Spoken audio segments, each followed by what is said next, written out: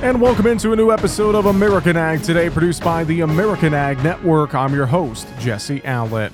Well, it's a tale of two stories about the Oklahoma wheat crop as drought continues to impact the state. Oklahoma State University small grain specialist Dr. Amanda Silva provides an update on the wheat crop. The Oklahoma wheat production this year is a mixed bag. So we have some fields that are looking good. Of course, not up to our yield potential, but looking good considering our conditions. And we have some fields that there is not even wheat there. So very unfortunate. Silva says what good wheat is available may be used for hay. There is a lot of need for hay, and so that's a point too, because there are some good-looking wheat fields, but the need for hay is so high and the prices of it are also good, so we may not see those fields being cut for grain also. Comparing this year's wheat to that of last year, Silva said both years have been tough years to grow winter wheat in. Both tough years, very dry. I think the main difference is just the timing that we got the rain and where we got the rains. I would say that that's the biggest shift. It's just the regions of the state this year that are doing a little bit better than the others like Southwest in comparison to North Central. That's Oklahoma State University small grain specialist Dr. Amanda Silva. Well, with the abundant cheese plants in Wisconsin, for most people it's not too hard to find squeaky fresh cheese, curds, and feathery string cheese. However, that's not the case once you get outside of America's Dairyland.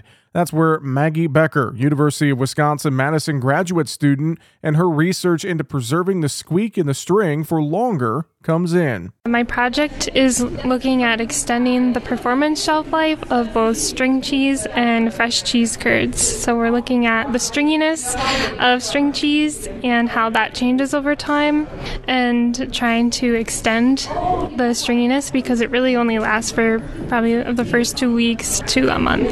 And then with the squeakiness of the fresh cheese curds, we're looking at why the cheese curds are squeaking and what is happening in the cheese to cause the loss of squeakiness. Then trying to determine ways to extend the squeakiness shelf life of fresh cheese curds. Becker says that customers are looking for a full sensory experience with their snacks. A lot of it has to do with the sensory experience of taking the string cheese and peeling it. They want to see something interesting happening there. They don't want to see just like a not very stringy piece of string cheese. They want to see those nice defined feathers and fibers in the cheese.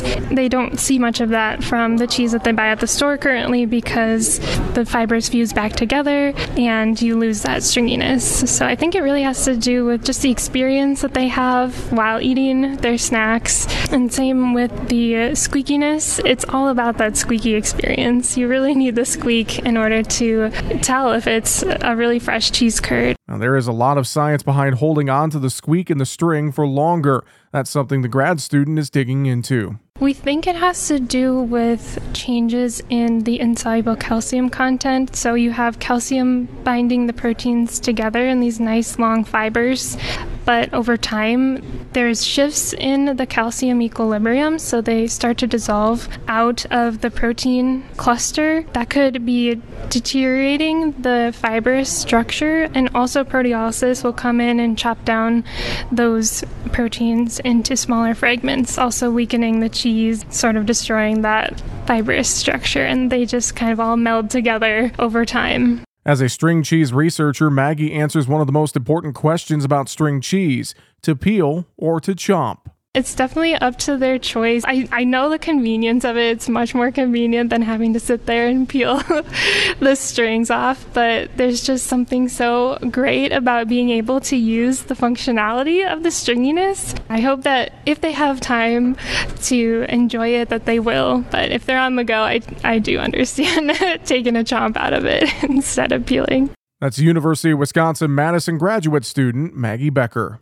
Well, the more efficiently crops take up nutrients, the better yield farmers get during harvest. Ross Bender, Director of New Product Development with the Mosaic Company, talks about the importance of nutrient use efficiency. At a high level, nutrient use efficiency means maximizing the impact of our investment in fertilizer. At a macro level, our goal is to maximize that impact and have that plant recover as many of those nutrients as possible. That basically puts the plant into a position to be successful. That plant is developing the foundation for for that growing season. There are different ways to tackle it. One of the best tried and true approaches to tackling it is through something we call the 4 R's: right source, right rate, right time, right place. Mosaic is a company that makes and operates in the crop nutrition space, aka fertilizer. So we have a particularly vested interest in the source, one of the 4 R's. Bender says Mosaic helps farmers get more out of their fertilizer applications. Everything that we know about the cycling of nutrients and the availability of nutrients is influenced by the biology of the soil. So we are particularly focused on advancing crop nutrition, mainly through the lens of how can we develop best-in-class biological tools to complement granular crop nutrition. We've launched some new technologies recently, one of which is BioPath. It is a fantastic technology with a consortium of microbacteria that enhance the efficiency of our crop nutrients. It can be used on or before planting or during the growing season, particularly as a tool to enhance nutrient use efficiency in corn. And he talks about where to go for more information. The best place for growers to connect with would be their local retailer, their trusted advisor, certified crop advisor, etc. But I really would encourage them also to visit cropnutrition.com. There is a lot of really good information on there about current technologies, future technologies,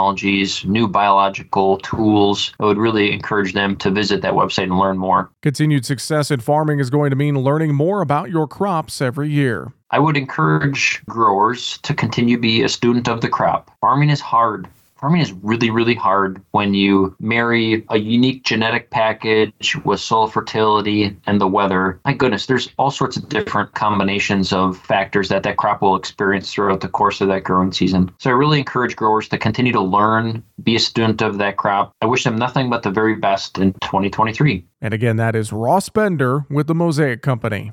And finally, Carrie Siferath, Vice President of the U.S. Grains Council, says the biggest trade challenge that they are dealing with right now, which is also an ongoing issue, is Mexico banning U.S. GMO white corn imports. USTR has been involved and asked for formal consultations. And it's in that process of having those consultations with Mexico. We'll see what the next step is from USTR going forward on that. But, we've been working with the importers and end users on the ground in Mexico to work through this. The good thing is we still have the majority of our corn that goes to Mexico is yellow corn, and that's still flowing. Siferath says that decisions like this need to stay on scientific merit. Standing up for the scientific basis of the safety of those products for any use, whether it's human consumption or livestock feed going forward.